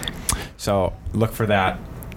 Look for the Titans to ride Derrick Henry all the way to the AFC Championship game. So yeah, I don't think it'll be much of a contest either. Packers or Niners-Packers. You say it's going to be close. I don't think it's going to be close. I want 49ers to win, but I think the Packers. I think Rodgers is just going to throw all over this team. Rams-Bucs. So these next two are a lot harder for me. Because the Rams early in the season handled Tampa pretty soundly. They won that game pretty easily. This is in Tampa, and I believe that game, was that in? That was in LA. Okay, that was in LA during the season. See, I never want to pick against Tom Brady just because he's Tom Brady. But I don't want Bucs, Green Bay again. That would be boring. I'm sick of that. I don't want the Battle of California either. So I'm picking Bucs, though. Okay. Bucs. I think the Bucs. Okay. Because Tom Brady also loves to lose to teams and then beat them in the playoffs. Okay. And then finally, Chiefs-Bills. Bills. Oh, I thought you were going to do the Chiefs. Part of me really wants to, but the Bills, I agree. I think they are just kind of... I think the Chiefs are actually maybe a little bit of a better team, but the Bills themselves are built to beat a team like the Chiefs. I think Josh Allen is going to run a lot. Mm-hmm. I think so too, yeah. On that Chiefs defense. And I think that defense is tough enough for a guy like Kelsey and fast enough for a guy like Hill. So I think they can. I mean, they already showed they can definitely compete, and they won that game pretty convincingly, actually. I even said I thought during that game the Chiefs should have given up and rested some of their guys, but they kept trying. But so I'm going to pick a Bill. Right. I'm going to pick the Bills. All right. Dan, go through yours real quick, and then we'll go back and forth and argue about the ones we don't agree on. All right, so I think the Packers and 49ers. I'm picking the Packers. Garoppolo's banged up. He's going to probably make a mistake or two, and you can't do that to Aaron Rodgers in the playoffs. I know Aaron Rodgers is not great in the playoffs. Brady made 3 mistakes in a quarter, and Rodgers couldn't beat him, so... But you still can't do that. You I know. Can't get away with that. And Garoppolo is just... This is not the NFC Championship game. Exactly. That's true. So I'm picking the Packers. Bengals, Titans. I think the Bengals have a small chance. I'm going to give them a puncher's chance.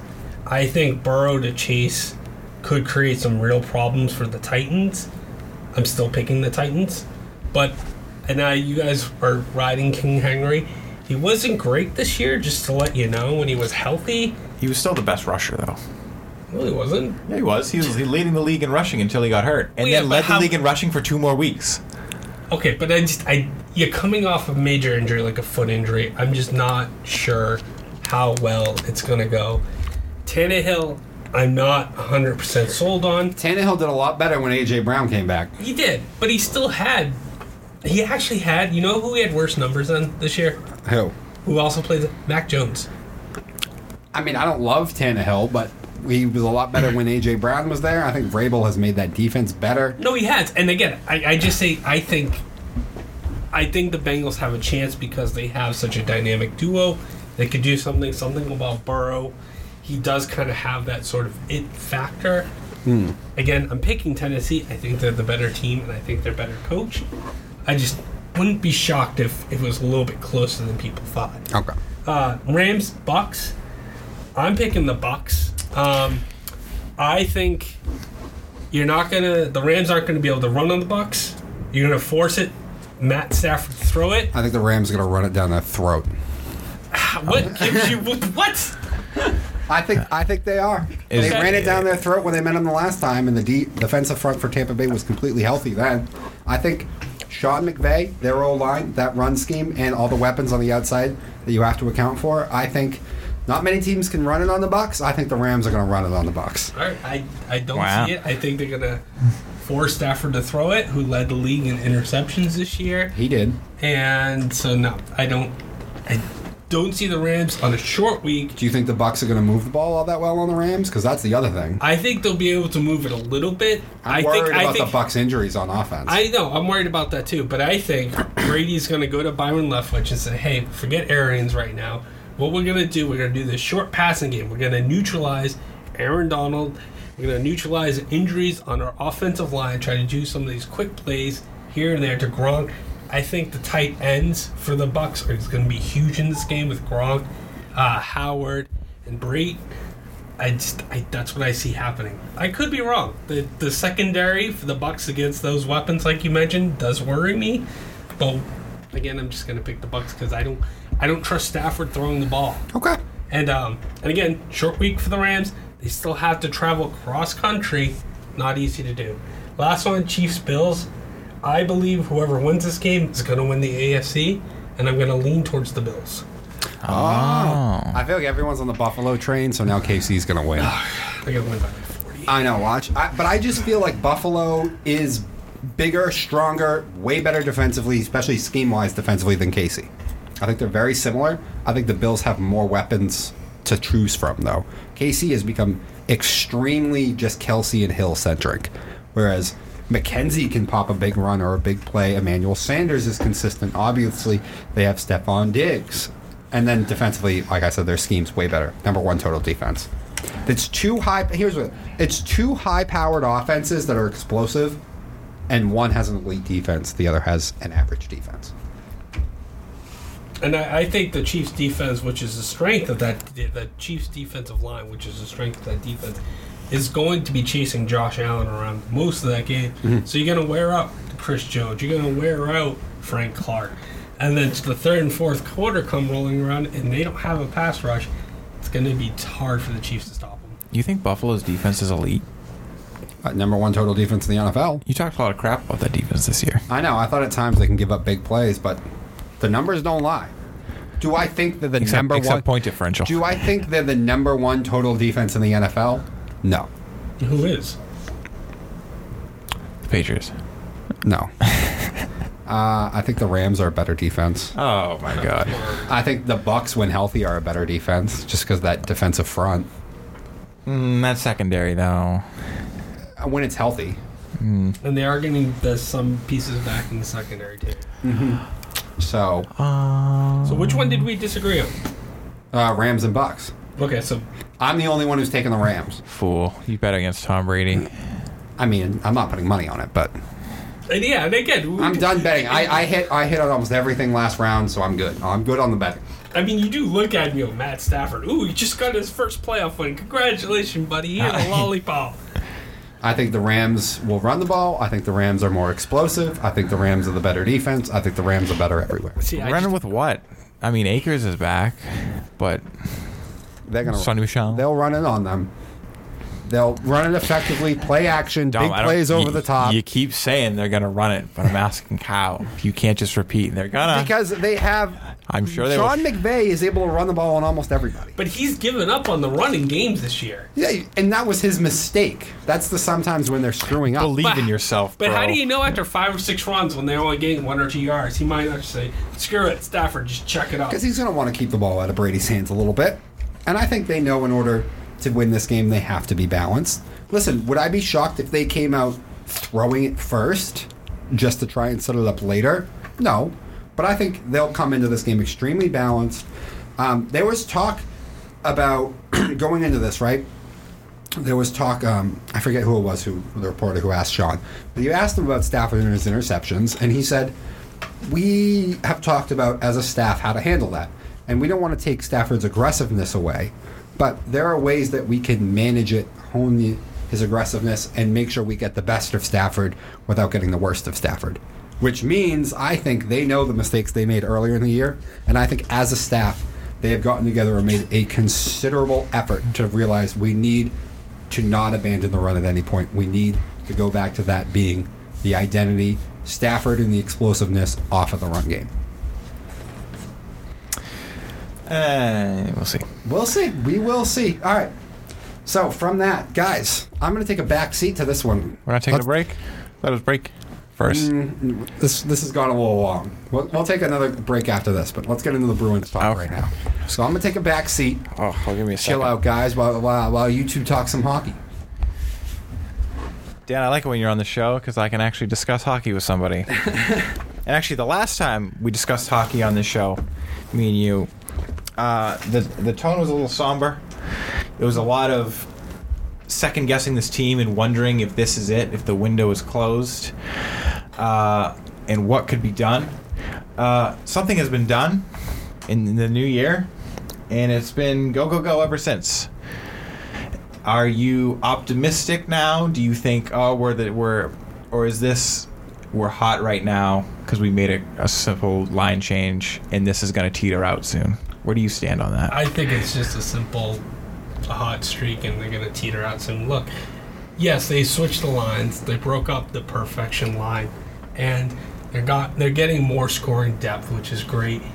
But is it sustainable, or is it something that in a week or two, teams are going to be watching video on and being like, okay, this is what we can do. This is how we can do it. Now, it's amazing. I don't think they've lost since what, the break? They lost one game in the new year, which was a 3-2 loss to Minnesota. And Minnesota's a pretty good team. Yeah, so I mean, they're actually beating some of the better teams now. I mean, I think the win against Carolina was huge. But it's hard having such a bad start to the year, and they had such bad. It's like just moving a guy around is really going to fix everything? As unbelievable as that is, it seems to almost have done that.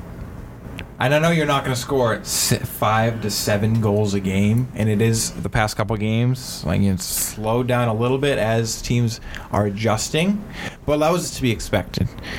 Brad Marchand's not going to put up. You're certainly not going to get a hat trick from someone every game. Brad Marchand is not going to put up 4 points a game here. I think he's put up 10 goals in the new year. Pasternak with 8. There's going to be streaks here.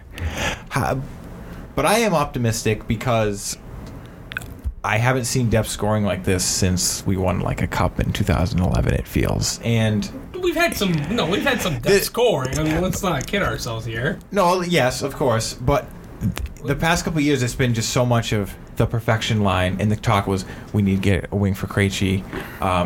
What is DeBrusk doing? And actually, DeBrusk hasn't been a part of this. And then the fourth line has been kind of disappeared.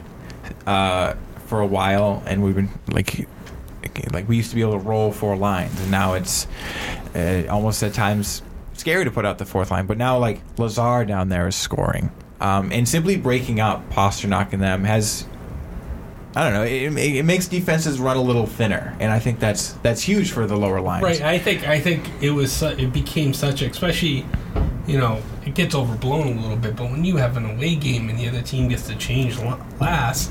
And they go, oh, here comes Bergeron and Marchand. We're going to put our best defensive pairing out there, shut them down. We're going to win this game now. The depth scoring has been so much better. It's helped Taylor Hall. It's helped everyone out. I want to see this last for more than just a couple weeks. I mean, we'll see. I mean, they've brought themselves back into contention, which is nice. I'm not saying they're going to go on this big run. Maybe they can steal a round in the playoffs, because anything can happen in the playoffs. I mean, just where they were before, even talk of getting to the playoffs is huge. But there is the other elephant in the room when it comes to this team, right? What's that elephant for you? I know some guy named Tuukka. He's back. Do you think that helps? I actually do think that helps. I think the guys like him a lot. For whatever reason, it's their guy. They want to play, and I do think that's helped. I think they play a little bit harder in front of him. He's been there so long, right? And it's just he's one of the guys. It's just easy, but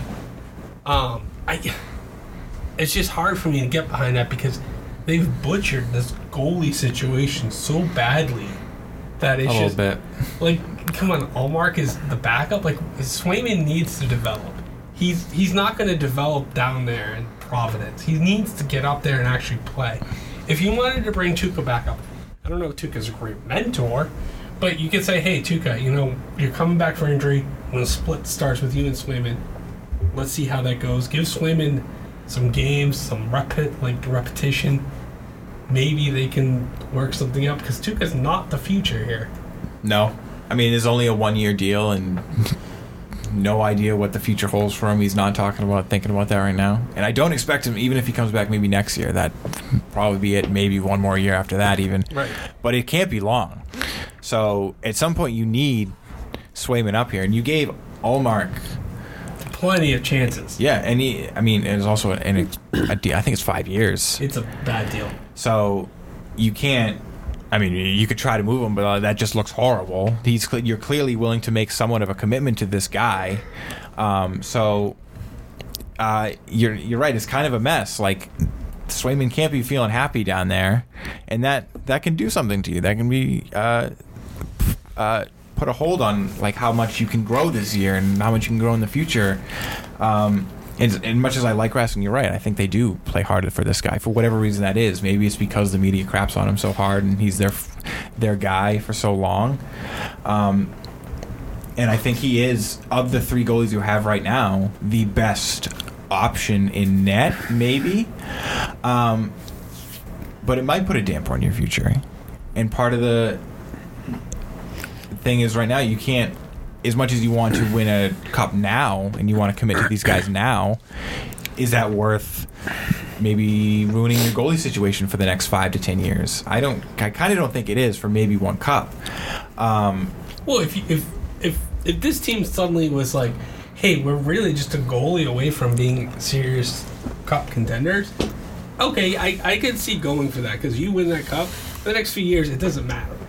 But sure. But when you are potentially could be an 8 seed and bounced in the first round, no, that's not worth it. Yeah, what do you think this team needs to do something else if they really want to go for it? And can they do something else? Because the cap is a little tight. I mean, I honestly don't think there's much they can do. I know we talked about earlier in the year, potentially, maybe Krejci wants to come back in the middle of the year. I don't know if that one's going to happen, though. Maybe not. But, there really is not much they do. There's not much in Providence they can bring up to help. There's really nothing they can do, which, if things turn sideways for them here, do you start looking to move maybe Tuukka or something like that to try to get something in return? Because they don't really have much in terms of youth and depth on that team. No, it's been the drafting has not been great, which we've said before for a little while now. So you're not going to find anything in Providence that's really going to push you. And the best you can hope for at the deadline is maybe a depth forward and maybe a depth defenseman, and that's not going to push you over the top. I don't need another Mike Riley. That didn't help us beat the Islanders last year. No. It kind of made it worse against a team like that. Lazar didn't help down the stretch last year, and I like Lazar. I think he does make your depth better, but another Lazar doesn't make you a cup favorite, not at all. So I'm happy with where they are right now, but you're not going to win.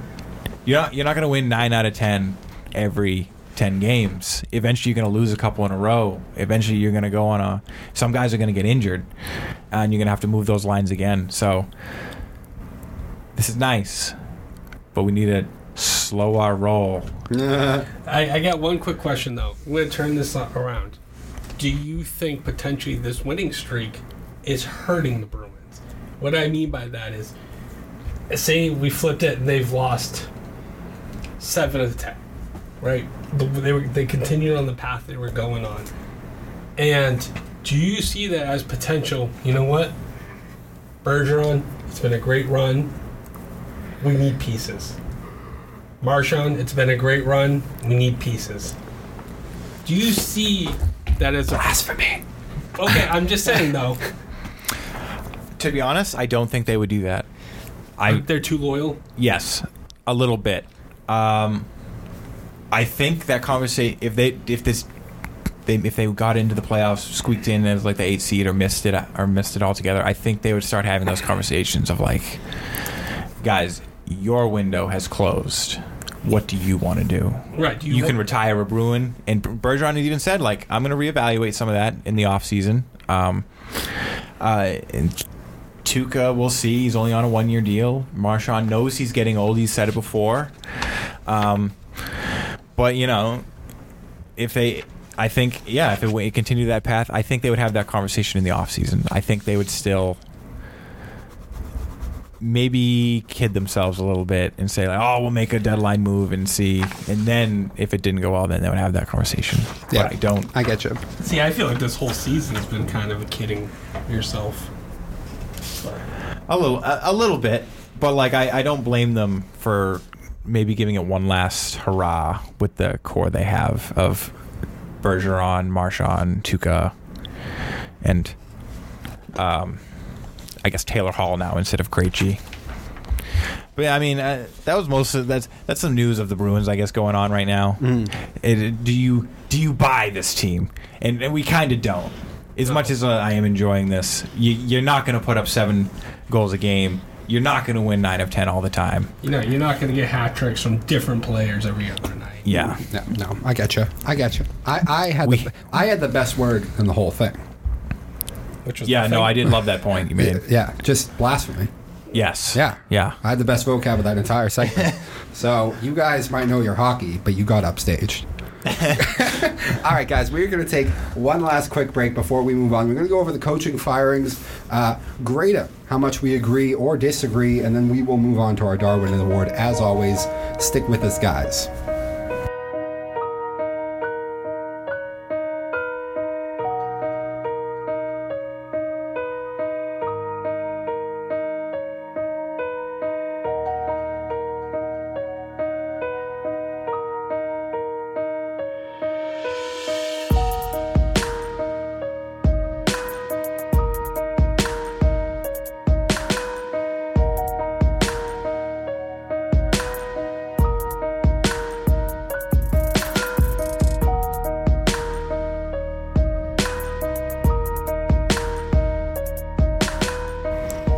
And we are back with Slow Your Roll, guys. Dominic Lorenzano alongside writer for the Yawkey Way Report. As always, Jesse Caulfield. Here with my brother, regular coming on the show, it seems at this point, Dan Lorenzano. Especially for the football season. You guys had your nice hockey talk. I can't talk hockey like that. I just can't.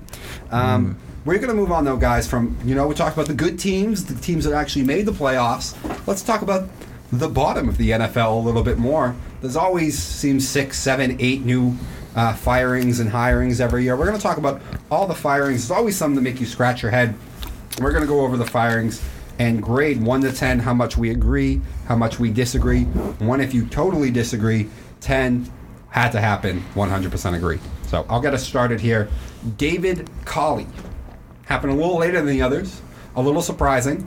He's out as a Texans head coach. I'm going to give this a 5 because I see the point. So Culley was a weird hire to start with. He wasn't even a name that was brought up for most teams. He'd never even been a coordinator, and yet he was, in his 60s? I think he's pretty old. So he was a weird hire to start with, and I think the Texans were basically hiring someone that they could fire in a year or two because I think they knew this was basically a throwaway year. So let's not get the fan base and ownership mad about a guy that we might actually like and want to move forward with. But he did a really good job. They won more games than I thought they would. They were in a lot more games than I thought they'd be. And I also think that the Texans might have found themselves a potential quarterback in Davis Mills. And I don't think they anticipated that was going to happen. But I think with all the Deshaun Watson stuff, I think Houston knew it was going to be a throwaway year. So they wanted someone that they could fire. Here's my thing, though, for why I don't agree completely. Despite, obviously, Culley did a good job, but they might want a better coach to develop Davis Mills. My issue is, as an organization, you need to be self-aware. And this is maybe the worst or second worst job in the NFL in this cycle. So who are you actually going to be able to hire? And do you think they're going to be better than David Culley? I have my doubts, so that's why I put it at a 5. I mean, I kind of also put it at 5 because a part of me wanted to do a 1 because I thought they should have kept him. But you brought up the point of, it might have been a bridge coach. He was kind of just a scapegoat. You're here to fill in a year. You're here to lose, basically, and get us another draft pick. But he ended up winning. Yeah, I was also surprised at how good the Texans were. So I don't think he should have been fired at all. So part of me wanted to do this year, but I guess I did the 5. If that was the case, that was the plan all along, I guess. Other than that, I guess I got nothing else. Damn. I give it a 2. I mean, again, come on, 1 year. Essentially this roster was nuked. It was an expansion team. You're right. With Mills, he did better some other rookie quarterbacks. And he was competitive. He beat the Titans this year. It was just a really, you could say, it's just a bridge year. Maybe he was in on it. I don't know. But it's not a good look for a ownership group that's already in turmoil and it has a lot of questions. And if you're a coach now, do you really go there and go, well, if they gave this guy 1 year with no roster, what if I have slight expectations? Well, that's what I mean by self-aware as a franchise. Right. You might think you want a better coach, but why do you think you're going to get one? Right. Maybe they said, hey, Culley, here's, a 3-year, $5 million a year contract. You're really only going to coach 1 year, and we'll pay out the $15 million altogether to you or something like that. But no, I can't. The guy, for what that was going on in that franchise with Watson and everything, No, I don't like that at all. I think it's a bad move. Yep. All right. Jesse, I'm going to let you start on the next one. Oh, Joe Judge? Yeah. 10 out of 10, baby. Because... Are you videotaping? No, I was going to do Nagy. Do you want me to videotape? Yeah, I wanted you to videotape all of them for yourself. All right. It's going to get awkward on the audio. That's fine. 10 out of 10, baby. Joe Judge, he should have been fired. And I think he wanted to be fired, like I said earlier in the show. When you're doing quarterback sneaks inside your own 10 on 3rd and 9, you don't want to be there. And I think it was clear he didn't want to be there. For whatever reason, maybe it's because that franchise is a tire fire right now. Maybe he had disagreements with ownership or the GM. Whatever it be. Maybe he knew there were greener pastures elsewhere because, oh my God, it couldn't get any worse this season than maybe you know what? It could have. You could have been Vegas. You could have been Jacksonville. But other than that, without having huge controversies on your hand, that is as worse as it gets for an NFL franchise. So Joe Judge needed to go. Maybe that franchise needs to go. All right, Dan. 10 out of 10 as well. I think Judge saw the writing on the wall, says, oh, Daniel Jones is not the answer quarterback. If I get another rookie, there's no way I'm going to last another year anyway, so why stick around? Go somewhere else and maybe I can rehab my image a little bit. But to me, it's funny because you talk about the Giants and it's a dumpster fire right now. This is an organization that was very highly regarded for a long, long time with the Maras, and now they've gone through 3 coaches in 6 years. Yeah, something's happened there. I don't know if it's one of the Maras or something, but something's not right there. Okay, I'm going to not go as strongly as you guys. I'll explain why. I'm going to go 8 out of 10, and here's why. It's not because I think Joe Judge is good. He's not. He was clearly over his head. This is another one that I think a lot of people thought was out of the blue, a strange hire. He was clearly over his head. However, you fired the GM, and the GM is the main problem for why this team is terrible. I would just, out of fairness and the way it looks to the rest of the league, trying not to be too much of a tire fire, give the guy one more year because he only had 2. Your roster's still going to be crap next year, and you don't have the quarterback, and you're not going to get one in this draft. So I'd keep him on as another, lame duck. As I know that he's probably gone after this year, but to give a better image of stability to the league, to help with the idea of maybe become a little more attractive, not just firing a guy after the second year, and acknowledging that the GM was the main issue. I think you could make the argument for him staying, but he was clearly over his head, and it did seem like he was kind of losing the locker room and losing control of things. So I still would have fired him. I'm just not going to go 10 out of 10 like you guys did. What do you mean? I thought there was guys texting him saying they wanted to go back to the Giants. And they were happy to be there. And they were going to the offense saying how happy they were to be there. Yeah, I'm sure. All right. For the next one. You know what? I started, though. So, Dan, how about you start this one? Right, who's the next one? I'll tell you. So, Matt Nagy. Oh, of course you wanted me to do this one first, right? Yeah. I'm gonna go 6 out of 10. Oh. I think he should have been, I don't know what role he had with, if the drafting of Trubisky, drafting of Fields, moving up. I know that a lot of that was probably more the GM. And he had a great defense, and he got to a playoff game, never won one. So that's why this is not a 10 out of 10 or a higher number. But I do think, for the sake of everything that's going on, move on, give him a fresh start. You get a fresh start, get a younger, offensive-minded guy for Justin Fields. Then you get this burden gone. Nagy is an offensive mind. I know, but I'm just saying, they said, there were rumors out there, we're going to fire him, not before Thanksgiving, even though they're playing the Lions and beat the Lions, and we were going to fire him that game. The way the Bears handle it is terrible, right, but that's Chicago. It's just, all right, you know what? Just restart. They got rid of the GM too. Just restart, move on, and hope you don't kill Justin Fields. Okay. Well, I'm going to do it, and then Jesse. So for Matt Nagy, I'm going to give this a 4. I understand why you might fire him. I understand that maybe you think he might have botched the Fields-Dalton thing a little bit, but he's still an offensive mind. He won a lot of games with Trubisky, who was on the market and is only a backup quarterback. He had a winning record with Trubisky and Andy Dalton, by the way, as his starting quarterbacks. If you go and look at those games, that's not that easy to do.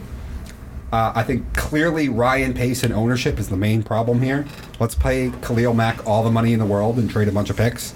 Let's not know how to manage the cap so bad that we have to cut our best corner because we're over the cap somehow. Let's pay Nick Foles $1 million, multi-millions of dollars, because he had one good playoff run. So I think clearly Pace is the problem. The organization is the problem. Matt Nagy got Trubisky to the playoffs twice. I would have gave him another year. And again, it also gets into the self-awareness as a franchise. This is, again, a bottom-tier job as far as being attractive, so I don't really know what the Bears think they're going to get for an elite candidate. I mean, maybe Justin Fields is attractive to some people. I do like him. But this O-line is one of the worst in football. Their drafting has been atrocious, and they're right up against the cap. So I don't think they're going to be able to get elite candidates, and I think they should have kept Nagy. But I see why, so it's not like a 1. It's a 4. I think it's a 10. 10 out of 10 again. Oh, my gosh. Because, you say he's an offensive guy and has this offensive mind. And yet I watched some of the worst offensive schemes I've ever seen in my life this season come out of that team. And that team seemed to play some of its best football when he was not there with COVID. Here's the thing. Everything about... They won some games at the end with Dalton. Yeah, usually against crappy teams. But here's the thing. The entire state of Illinois wanted that man gone. I know. The fan base turned on him, I know. And I don't think the locker room really was that high on him either at that point. Maybe. So I think you needed... Listen, as much as I've talked crap about Nagy and bashed him since the show started, really, because some of his terrible game management and ruining some of my fantasy games with his play calling, but it's so clear that he needs to go and that they need to start fresh. Okay. So that's a lot of reason why it is also 10. Other than 10, though? the jokes. I feel like that's a little high. That seems a little high. Yeah, it seems a bit success. high. This is why we came up with a 10-point rating system. You're just like going to go... It's about... Usually, all right, Jesse's just going to be like 1s and 10s only. He needed to go. All right, whatever. He needed to go. All right, whatever. All right. I will start this one. Brian Flores. Brian. Well, 1. He should not have been fired. I think Chris Greer is the bigger problem. Brian Flores had that defense up and running very quickly, very well. He had a terrible roster the first year, and yet they're winning games at the end. He wanted Herbert. Greer wanted Tua. We all know who was right. No, Brian Flores should not have been fired. This is about as unattractive as a job now, I feel like, as you can have, just because you have to deal with terrible ownership who fires people way too fast. Remember when they fired Dave Wannstedt, too? Mm-hmm. Even though he was winning games? Ross is a terrible owner. Fires people way too quick. And you have to deal with Josh Allen and Sean McDermott in division and Bill Belichick. And right now you have Tua, and that's it. And no great option for quarterback this year, unless you can get a big name. But you fired your head coach, so I feel like that cripples you as far as trying to land a big-name quarterback. I thought it was a terrible move by Miami, a 1. Dan? I'm going to give it a 2. The only difference is out of the 3 years, he was actually only 1 game above 500. So that kind of hurts him a little bit, but I do agree that the team responded to him. The team played well. I wasn't as much of a Tua hater as you were coming out of college, but now I see your point with him. And again, that division, you look at it and you go, hey, why do the Bills do so well? Why do the Patriots do so well? Oh, that's because they have stability. They have coaching. What do we have? We have a good coach here who's beating Bill Belichick, by the way, routinely.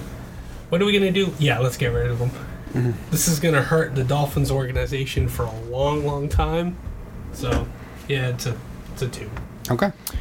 If you would have asked me a couple days ago, I would give it a 0 if I could. But when I found out that he was telling Tua that there's other quarterbacks that he'd rather have, including Mac Jones, I'm like, that's not great. It's not a great look. You can't tell your quarterback that. Maybe he... I don't know how much I believe the story is coming from Miami's side. But that's a little bit of different conversation. But assuming it is true, you can't say it. Yeah. And, maybe part of it, I don't know when exactly he was saying these things. I don't know if he said the Herbert one. Maybe that was just he wanted Herbert, and he didn't say that to Tua's face. Because, this is just he said it's a Chris Greer in ownership. Sure, but those are just the conversations you have before a draft. So, don't hold that one against him. But you can't, and, maybe he was saying some of this because he saw the writing on the wall. And in the weeks leading to the end of the season, he knew he was going to get fired because they weren't going to make the playoffs at that point. And he just started being like, well, if I had Mac Jones, I probably wouldn't be getting fired. Stuff like that. Yeah, I got you. So maybe. But I'll give him a 3. A 3? To play your game, Dom. Okay. All right, Jesse, you can start this next one also. Mike Zimmer. When we did, I don't know how many weeks ago it was at this point. We did a little segment ago, I think, about should coaches be fired, and I said he should. So I'll give him a 7. Can I give halves? Sure. 7.5. Okay. Because I do think he's a decent coach, and I think he'll find a good job elsewhere, and maybe probably find some success elsewhere if that team is decent.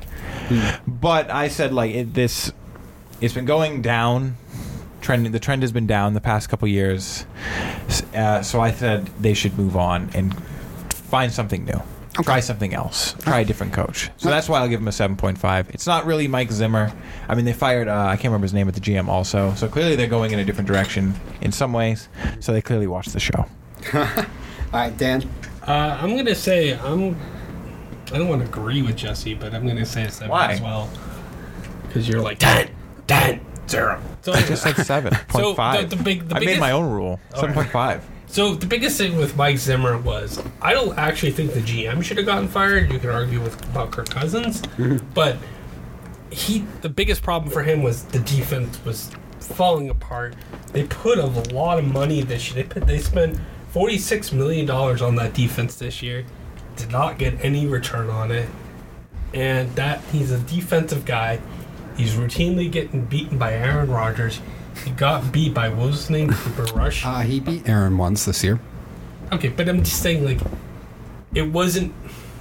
It never felt like, okay, this is Mike Zimmer's defense against Aaron Rodgers. Who's going to... It was, it's really just turned into an offensive team with, Jordan Jefferson and everything. So I feel like I understand why they might want to move on. Maybe they think his defensive philosophies are getting a little old and just... Sometimes organizations just want to reset, and I think that's what this was. Okay.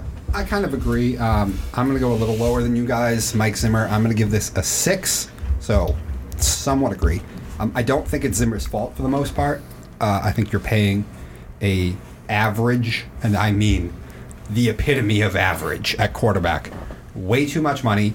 If you remember, before they picked Kirk, they actually had a good defense. Then when they started paying Kirk, they started losing guys because they couldn't pay him. Now, I know they went out and spent that money this year, but if you know how free agency works in the NFL, when you bring in new ones, I mean, how many of them hit?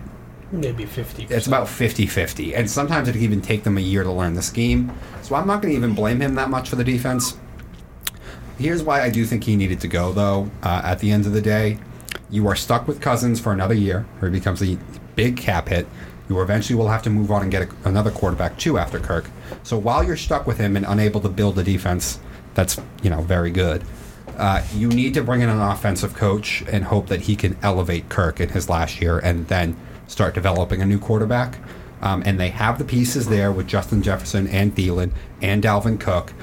Cousins is competent. He just can drive you crazy, and you shouldn't be paying him $35 million. Yeah, so I think that's the big thing. You bring in an offensive guy, see if you can elevate Kirk just a little bit more to another level in his last year, and then start developing another quarterback eventually, whoever that may be. Also, Rodgers could leave the division as well, so doors open. It was probably time to move on, especially considering what you're stuck with. All right, so for the last one, Dan, I'm going to let you start this one. I think we agree on this one, too. Vic Fangio. I've gone back and forth on this one. It's tough. I'm gonna say 4 out of 10. I'm gonna lean slightly towards not firing him. The Broncos are just kind of a mess right now. When I look at great jobs in the NFL, the first thing I look at is ownership. Right now, the Broncos don't really even have an owner. Right now, there's a legal battle going on for ownership. They're probably going to get sold at some point in the summer. They're going to try to bring in all these new people for themselves. So he's probably going to be gone anyways. So if I was the Broncos, I would say, hey, we're going to keep this guy. Even if he's just a lame duck coach, bring him on. His side of the ball, the defense did pretty well this year. It's not his fault. Drew Lock was not the answer quarterback. Bridgewater got hurt. If you gave him a quarterback, I think they could do a lot better. The problem is you're playing probably the hardest division. Yes, exactly. All right, Jesse, Vic Fangio. I think I'm gonna lean forward. I think 4 is a pretty good number.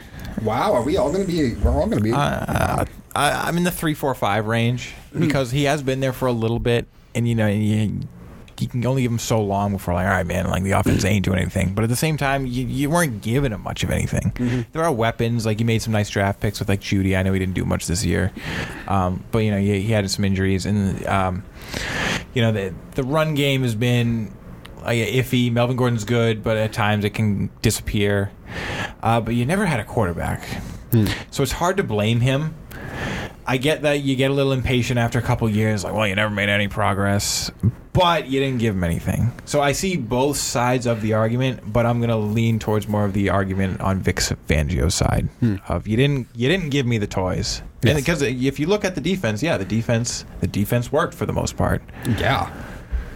This is funny, actually. We're all in agreement here. I have the same number. I got a 4 on this. I get why they did it, but I disagree at the end of the day. The biggest one being the fact that, other than Belichick, can you name me a better defensive mind in football than Vic Fangio right now? Brian Flores. Maybe. So let's put Fangio at 3rd. Okay, but yeah, I get your point. And you are now playing in the most high-powered offensive division in football. You have to deal with Andy Reid and Patrick Mahomes.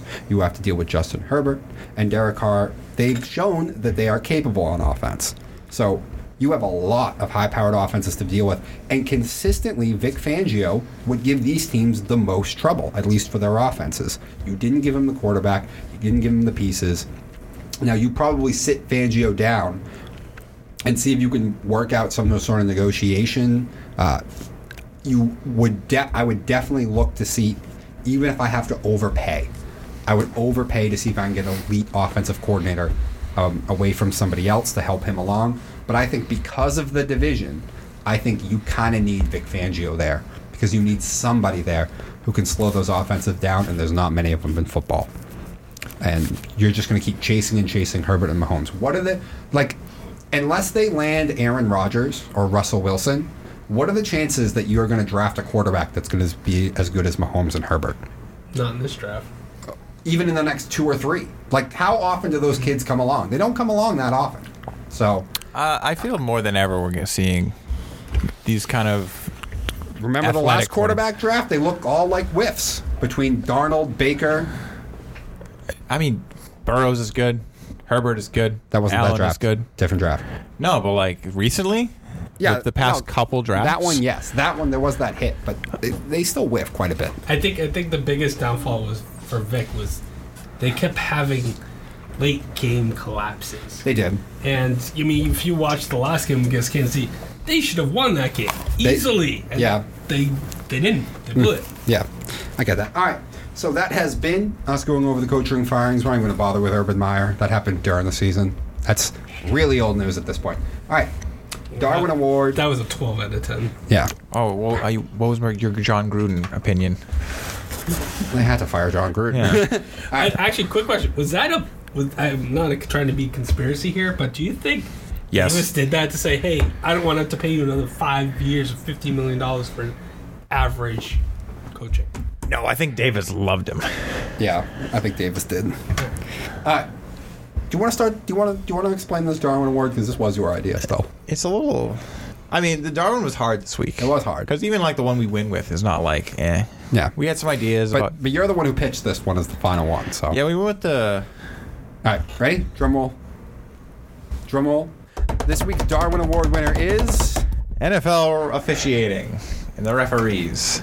And I'm not even 100% with it. It was, it was my idea. It was just an idea throughout because we went with Novak Djokovic getting screwed by tyranny once again. In the communist state of Australia. Yeah. Hey, he knew the rules, all right? He knew. Now he shows up with this. Always fight the man, though. Yeah, you should stand up to those terrible rules. Yes, let me bring my lawyers with me and line that because I'm not following the rules, I don't get my way. Fight the man at any turn. Yeah, we looked at a couple more. We went with NFL officials because they had a tough week. Say what you will about the rulings, they had a tough week with the Cincy game, and it's like you can't make that call. That's against the rules. I think it was still okay because that whistle blew as that ball was entering Tyler Boyd's hands. Whatever, that's the terrible rule. Mm-hmm. So they're not working the rest of the playoffs. I heard that crew. Yeah, that crew's out. And then at the very end of the Cowboys game, after an odd play call that I think was stupid. Dak almost got this award for that. Yeah, he was another one in the running. I mean, you could say like just whoever made that play call. Yeah, it's killing more. I don't get it. I think they should have ran that entire drive backwards, but that's a different conversation.